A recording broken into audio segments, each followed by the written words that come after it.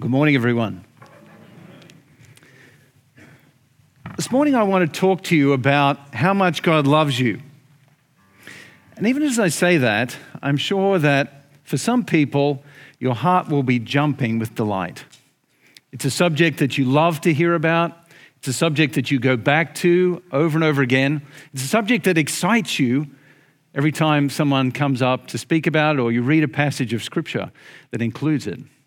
For others of you, you'll hear that as a topic for today and you'll think, okay, heard some sermons about the love of God before, read some passages about the love of God before. I was kind of hoping for something a little new, a little fresh, but okay, we can live with this. I want to say to you that no matter who you are and how you've come today and the expectations you have as I open up and talk about this subject, I want to say that none of us can get enough of the love of God. So if you're coming here thinking, okay, this is exciting, I'm looking forward to being filled up a little more. I feel like my cup's already pretty full with this subject. I'm going to say it's actually not that full. It's not as full as it needs to be. You still need more of the love of God and an understanding of it. And if you're coming here this morning and you feel like, yawn, this is a subject that I've heard before, I want to say especially to you that you need this because this is a subject that we just simply cannot get enough of. Now, why do I say that? Well, I say it on the basis of Scripture itself. Because in Ephesians chapter 3, verses 14 and following, Paul, in an amazing moment with the Ephesian Christians, says, "For this reason I fall on my knees before the Father." This is a dramatic moment. I mean, how many times have you said that in your life about anything? I fell down on my knees. Maybe when you propose to your wife, perhaps if you're a husband here. But this is a dramatic moment. Paul says, I fall down on my knees. And he's falling down on his knees, in fact, to pray for the Ephesians, to pray for something. And you see, therefore, that this is a serious moment. This is a big moment for him. He feels like he needs to bow before God and plead with God because this is such an important subject. Well, what does he say? He says, "For this reason, I bow before the Father." And then he goes on to say, "that you may have strength to comprehend." This is not just something that is like falling off a log. This is something that requires strength for comprehension. "That you may," he goes on to say, "with all the saints understand what is the breadth and length and height and depth, and that you may know the love of Christ." There it is. That's what he's falling on his knees to pray for them for, begging the Father that they might have an understanding of the love of Christ. And he says, because it surpasses knowledge. It's not something that you can just sit down and contemplate and ponder and think about, but the love of God is something that you need to experience. That needs to be real in your life. Now get this, the best part is yet to come. "So that you may be filled with the fullness of God." Now you see why I said what I said, right? Who of us could say that we are filled with the fullness of God? What would it look like if you were filled with the fullness of God? For some of you, that might sound like a scary idea, a scary concept. Would I lose myself? No, you would be all of who you should be because God, the creator of the universe, has made you. And the more fullness of the Lord that we have, the more that we press into the Lord, the more we know him, the more life makes sense, the more we live the way we should live. This is a fantastic comment, isn't it, that he's making here. Paul is falling down on his knees before God with the Ephesians, pleading that they might comprehend how big God's love is, because he knows that if they do, then they will be filled with the fullness of God. So for me to say to begin with here that we all need this, we all need to comprehend and understand deeper the love of God, you can see why I say that. Because the Bible tells us that that is the case. Now, let me kind of dig down here. It's often helpful when you think about the solution to think about the problem.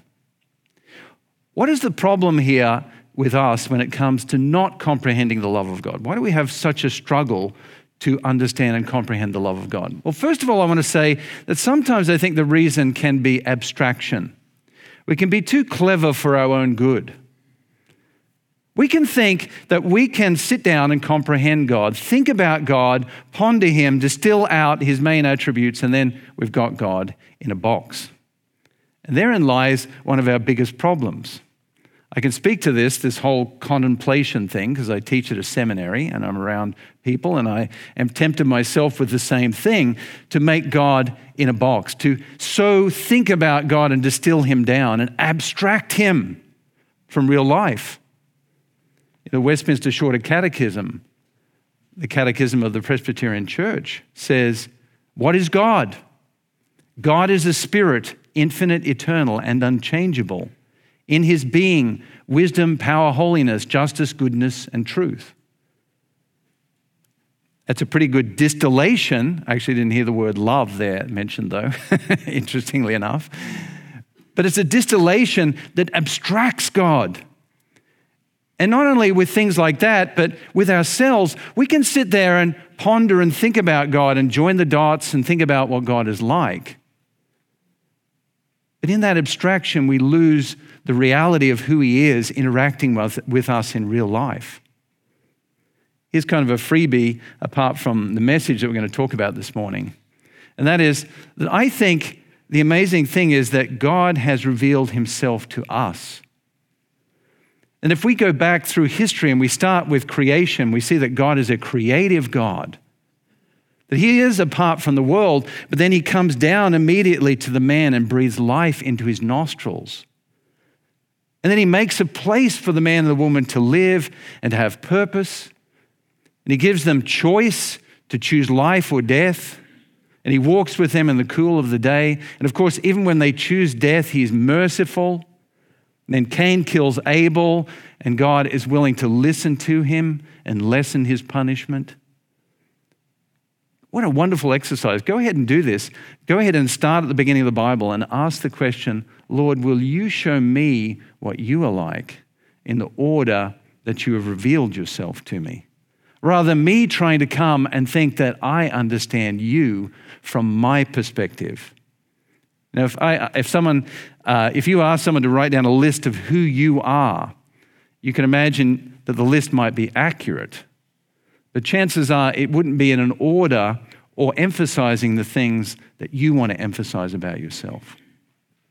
Let us get off our high horse and thinking that we can comprehend and abstract God, and let's listen to the way He has worked in the world and believe Him for who He is. So I think one reason why we can miss the love of God sometimes is because we abstract God. We want to put Him into our little box of understanding. But another reason why I think, and this really brings us to the subject of our passage and our section for today, I think another big problem is that life happens. Isn't that true? Life happens. Things happen in life. Things start out well for you, and you believe that God loves you, and then things start to go haywire. You don't get married, though you plan to get married. You had this dream in your head that you would have children, and you were not able to have children. You had plans to study, and then you had that accident, and it stopped you studying or playing sport. And there were relationships in your family that you hope would always be intimate and close, but then your parents divorce. Life starts to happen, doesn't it? And all of a sudden, we think, where is God in this? We spend many hours pleading with Him at night, Lord, please hear my prayer. Bring my parents back together. Please allow us to have children. Please allow me to marry. Please allow this path to go forward. And in many cases, there's nothing wrong with the paths that we were praying for. And when the Lord doesn't show up, we think, where is God? Where is His love? And this is the subject I want to talk to you about today. This blockage, this disaster that can happen in our lives where the baggage starts to build up, where story after story starts to build up and we just wonder, where is the love of God in the midst of pain and suffering? The good thing is that this is a topic that Mark knows all too well. Because Mark's audience is written to Christians who are suffering. Get this, Mark didn't sit down, I don't think, and decide, I'm going to write a story about Jesus' life. He actually sat down and thought, here is a group of Christians who are being persecuted. They're being impaled, dipped in oil, and burnt to light up Nero's palace. We know that historically. Christians were blamed for the burning of Rome. They were being thrown to wild animals. And so here is a context of suffering, and Mark sits down and says, I want to write a story about Jesus' life so that people can relate to suffering and understand the love of God. And so that they can know that Nero is not really the king, that Jesus is the king, and all hope is found in him.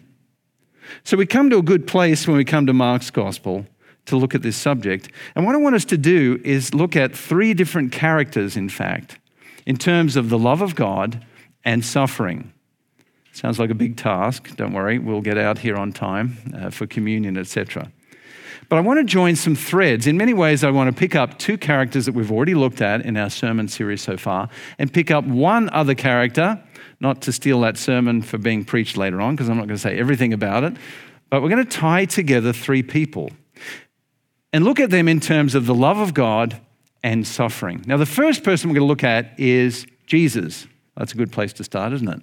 We're going to look at his baptism and what happens with that. The second person we're going to look at is the man with leprosy at the end of chapter 1. And the third person, jumping to chapter 10, we're going to look at is the rich man. Now, let's start off then with Jesus. Mark's gospel begins with a bang. And it begins with a bang for the reasons that I've just mentioned. It's not because Mark decides just to start the story anywhere. It's because he knows that by starting the story with the baptism of Jesus and Jesus being cast into the wilderness, he knows that he's going to be able to resonate with his audience on this very subject of the love of God and suffering. That's exactly where Mark's gospel starts. The other gospels start with stories of Jesus' birth and the shepherds and, all the stories. But Mark's gospel begins with the baptism of Jesus. And what happens at the baptism of Jesus? Well, we read it already, didn't we? Jesus comes up out of the water and God speaks from heaven. That's got to be a big moment, doesn't it? What God says from heaven at this moment has got to be huge. And so not only is there the drama of this being the first story that comes in Mark's gospel, but there's this dramatic moment of the Father speaking. What does he say? You know, of course, don't you? This is my Son, whom I love. With him I'm well pleased. Just think about those words for a second. Aren't there moments in your life where you just wish that there was that voice that came down to remind you of the love of God? I remember my wife was struggling at one point, and I was hugging her, and she just said, I just wish Jesus would give me a hug. There are moments, aren't there, where we just need to know. With all of what's going on in our life around about us, we need to know that God loves us. And here at this moment, the Father speaks down to the Son and says, this is my Son, whom I love. With him I am well pleased. What beautiful words. How we would love to own them for ourselves. Well, guess what? We can. Because what happens next parallels exactly what was happening to the first Christians. Now, I do teach Greek, and I promise you that I'm only going to mention two Greek words here today, and neither of them will bamboozle you. They are just for teaching's sake, for help's sake. The first word is a word that occurs right next in this passage, and it is the word ekballo. Now, we know this word actually from English words. Ballo is where we get the word ballistics from. So it means to throw or to fly, like shooting bullets, right? Ballistics. And the word ek is where we get ek or ex, external, means outside. So ekballo means to throw out. And if you think of it sounds like a kind of violent word, like an expulsive word, you're absolutely right. Because in Mark's gospel, it occurs multiple times with reference to casting out demons. They were thrown out, right? They were expelled. Now, another time that occurs is when Jesus says you need to take sin in your life and throw it out. Again, expulsive. And another time is when Jesus is healing a little girl and the people are mocking him and he throws them out. Now, the only other place in Mark's gospel that this word is used is here, when it says that straight away after Jesus came out and received these beautiful words from the Father, it says the Holy Spirit threw him out into the wilderness. Isn't that extraordinary? The Holy Spirit threw him out into the wilderness to be tempted by Satan, and he was with the wild animals. Now that's important. Only in Mark's gospel are we told that Jesus was with wild animals. And of course it was because the first Christians were being thrown to the wild animals as well. You see, the story starts by telling us an amazing truth. That even if you feel like God is throwing you to the wolves, it doesn't mean that he doesn't love you. Can you receive that today? The very words that are being told to Jesus, what's happening in Jesus' life here is meant to be communicating to the first Christians that God's love for you is deep as the Father loves the Son. But that doesn't mean that things won't happen in life, even things you won't understand. The story is only a couple of verses, and there is no explanation given as to even why Jesus is being thrown out into the wilderness. But isn't that the greatest comfort and encouragement for you and I? Because things happen in your life that you don't understand why as well. But in those moments, by faith, you need to cling to the reality that God loves you. That God has spoken down on you the fact that this is my beloved son or daughter. With him or her, I am well pleased. This is a word we need to hear this morning, isn't it? Because the first thing we see here is that we need to not let the throwing out moments crowd in to the voice from heaven moment. We need by faith to look back on our lives in those moments where things have happened and you know that it has allowed you to let it bleed back into your view of God. I'm sure that even looking out at you now, you know what I'm talking about. You have let those moments eat away, corrode your attitude towards God and his love for you. And I want to say to you this morning that Mark chapter 1 tells you to stop it, to put that aside, to say, no, that bleeding, that stuff, that gunk that has seeped into my view of God needs to be washed out and to be expelled forever. Because even if you don't know why you are being thrown to the wolves, God still loves you.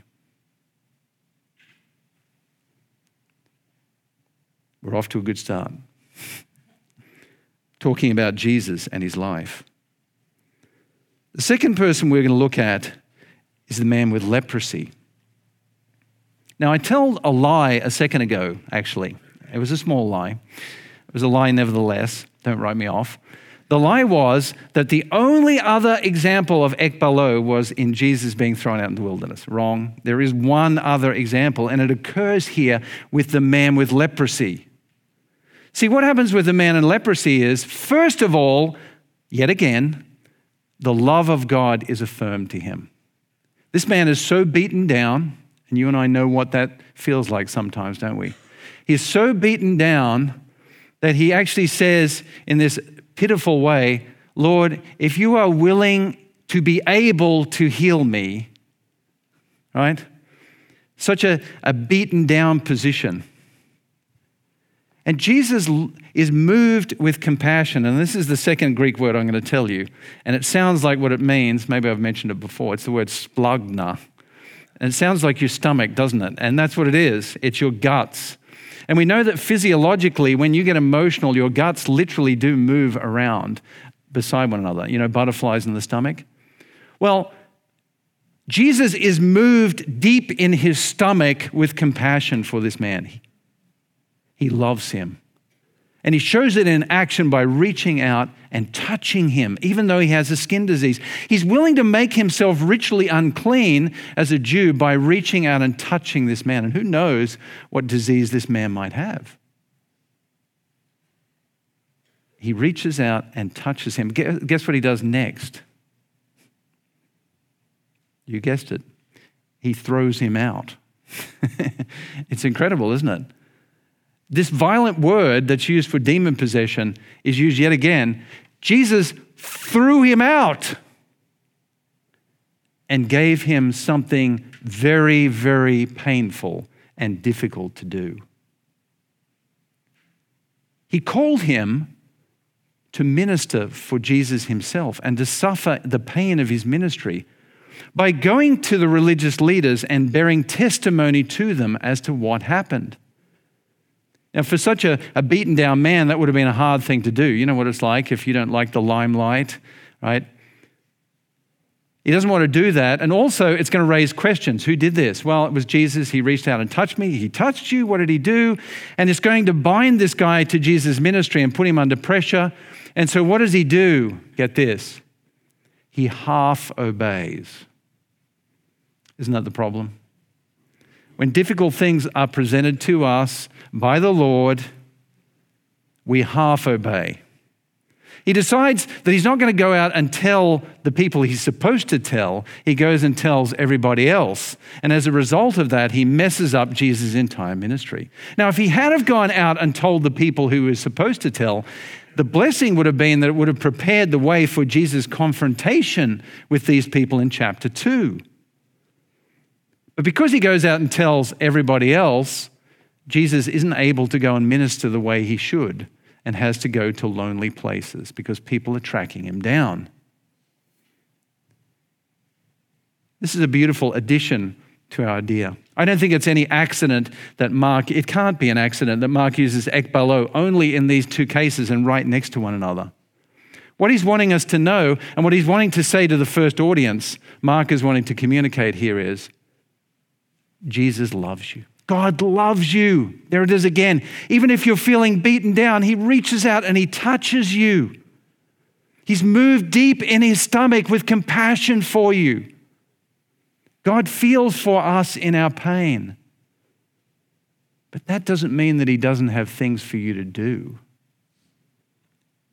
to bear witness to him, and that those things will be painful.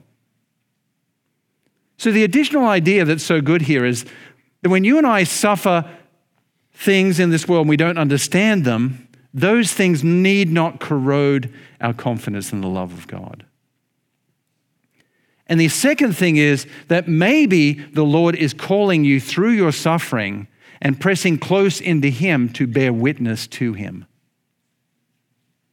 The third person, the rich man. As I said, I don't want to steal anything about this passage when it's preached later on. And in fact, I'm not going to because there's so much here that we can't possibly comment on. There are comments here in this passage to be made about wealth. That's not what I'm going to be talking about this morning. I'll save that up for Jonathan. There are subjects here that talk about fixing on Jesus rather than seeing Jesus as a signpost. Because the guy comes up to Jesus and he says, good teacher, meaning a teacher points you in the right direction, right? And he's a good teacher. Good teacher, what must I do to receive eternal life? Just point me in the right direction. And Jesus says, why do you call me good? No one's good but God alone. And what he's saying is, I am God. Don't see me as a signpost. Stop with me. So those are two of just a number of wonderful things that are found in this passage. But what I want to focus on in this passage, yet again, is actually the love of Jesus for this guy, just ever so briefly. It actually says in the passage, after Jesus says, you know the commandments, that Jesus looked at him and loved him. There it is, yet again. He looks at this guy and he loves him. Now, there is indication that this guy has actually sinned. in the way he had accumulated his wealth. And I say that because of the commandments Jesus lists. He goes, the sixth commandment, the seventh, the eighth, the ninth, the 10th, and then he jumps back to the 5th commandment. But when he tells the 10th commandment, instead of saying, all of the others, by the way, are all word for word out of the 10 commandments and the order, when he gets to the 10th commandment, you shall not covet, he actually changes the language and says, you shall not rort. You shall not rob or extort. And there's a hint there, the fact that he changes that 10th commandment, that this guy has actually extorted. But get this, he doesn't look at the guy and despise him. He looks at him and loves him. And more than that, he calls him to be one of his own inner circle disciples. So one of the big struggles here with this passage is Jesus calling everybody to sell their wealth and give it away? Actually, no. But if you go and look at the disciples themselves, and even in Peter's words later on, he says, look, Lord, we've sold everything and given it to you. There's a reminder that what Jesus is actually doing with this guy is calling him to be one of his closest disciples. Isn't that incredible? Even when the pain and suffering that you're going to have to endure is your own fault, the Lord still loves you. And he loves you with such an amazing love that he wants to call you to give it up and to be used of him in the most powerful way. So, we're about to go to communion. But I just want to say here that I think that these 3 stories have something incredible to tell us. And they nuance things step by step in amazing ways. You may have come here this morning, and as I kind of introduced things the way I did, you said, you know what, you're right. I really have let circumstances bleed into my life and affect the way I see God's love for me. And I want to say to you that that is no small problem. If you think, yeah, this is a bit of an issue for me, you're right. It's a huge issue. Because in Ephesians 3, Paul says that in order for us to be filled with the fullness of God, then we need to comprehend the bigness and the depth of God's love. So anything that expels out this toxic waste that is sucked in, that's been sucked into our view of God, it needs to be expelled.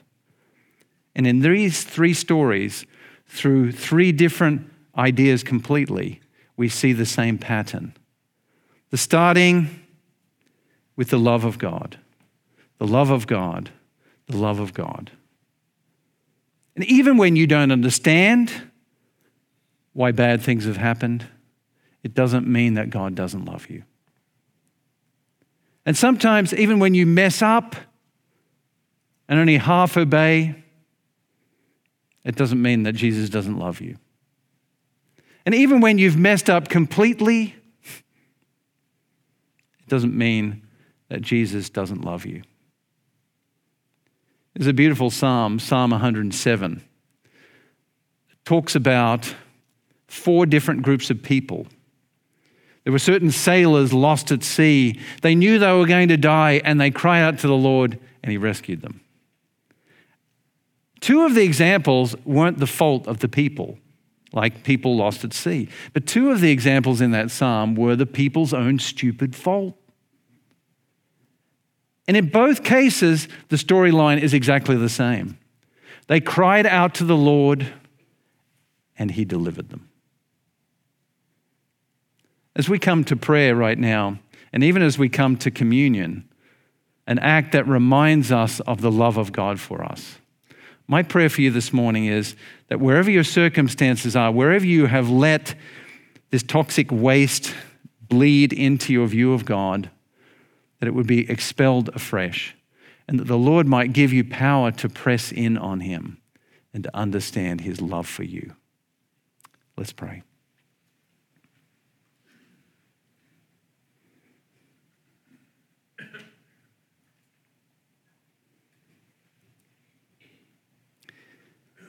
Lord, what a comfort it must have been to the first disciples when they opened up Mark's gospel to read about you, Jesus, and read about you being thrown to the wild animals.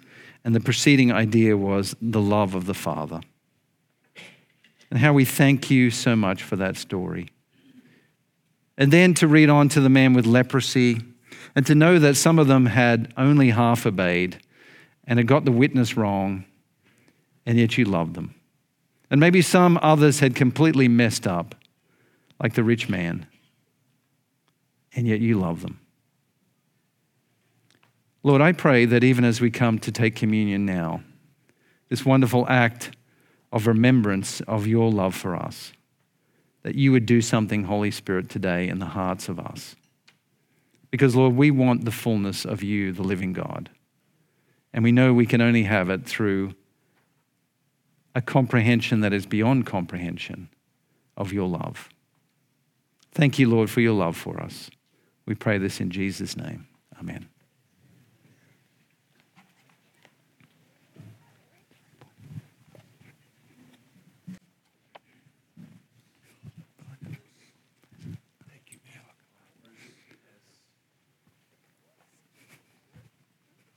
As we think about this idea of the love of God, and here on display before us is the ultimate display of God's love. And perhaps as you walk down the aisles, as you celebrate communion, you consider that washing away of the things that have seeped in and clouded your view of God and your understanding of Him. And so we pray together, all glory to you, our Heavenly Father, for in your tender mercy you gave your only Son, Jesus Christ, to suffer death on the cross for our redemption, who made thereby his one oblation of himself, once offered a full, perfect, and sufficient sacrifice for the sins of the whole world, and who instituted and in his holy gospel commanded us to continue a perpetual memory of his precious death until his coming again. Hear us, merciful Father, and grant that we who receive these gifts of your creation, this bread and this wine, according to your Son, our Savior, Jesus Christ's holy institution, in remembrance of his death and passion, may be partakers of his most blessed body and blood, who on the night he was betrayed took bread, and when he had given you thanks, he broke it and gave it to his disciples, saying, "Take, eat, this is my body which is given for you. Do this in remembrance of me." Likewise, after supper, he took the cup, and when he had given you thanks, he gave it to them, saying, "Drink from this, all of you, for this is my blood of the new covenant, which is shed for you and for many for the remission of sins. Do this as often as you drink it in remembrance of me." Amen. Let us celebrate communion together.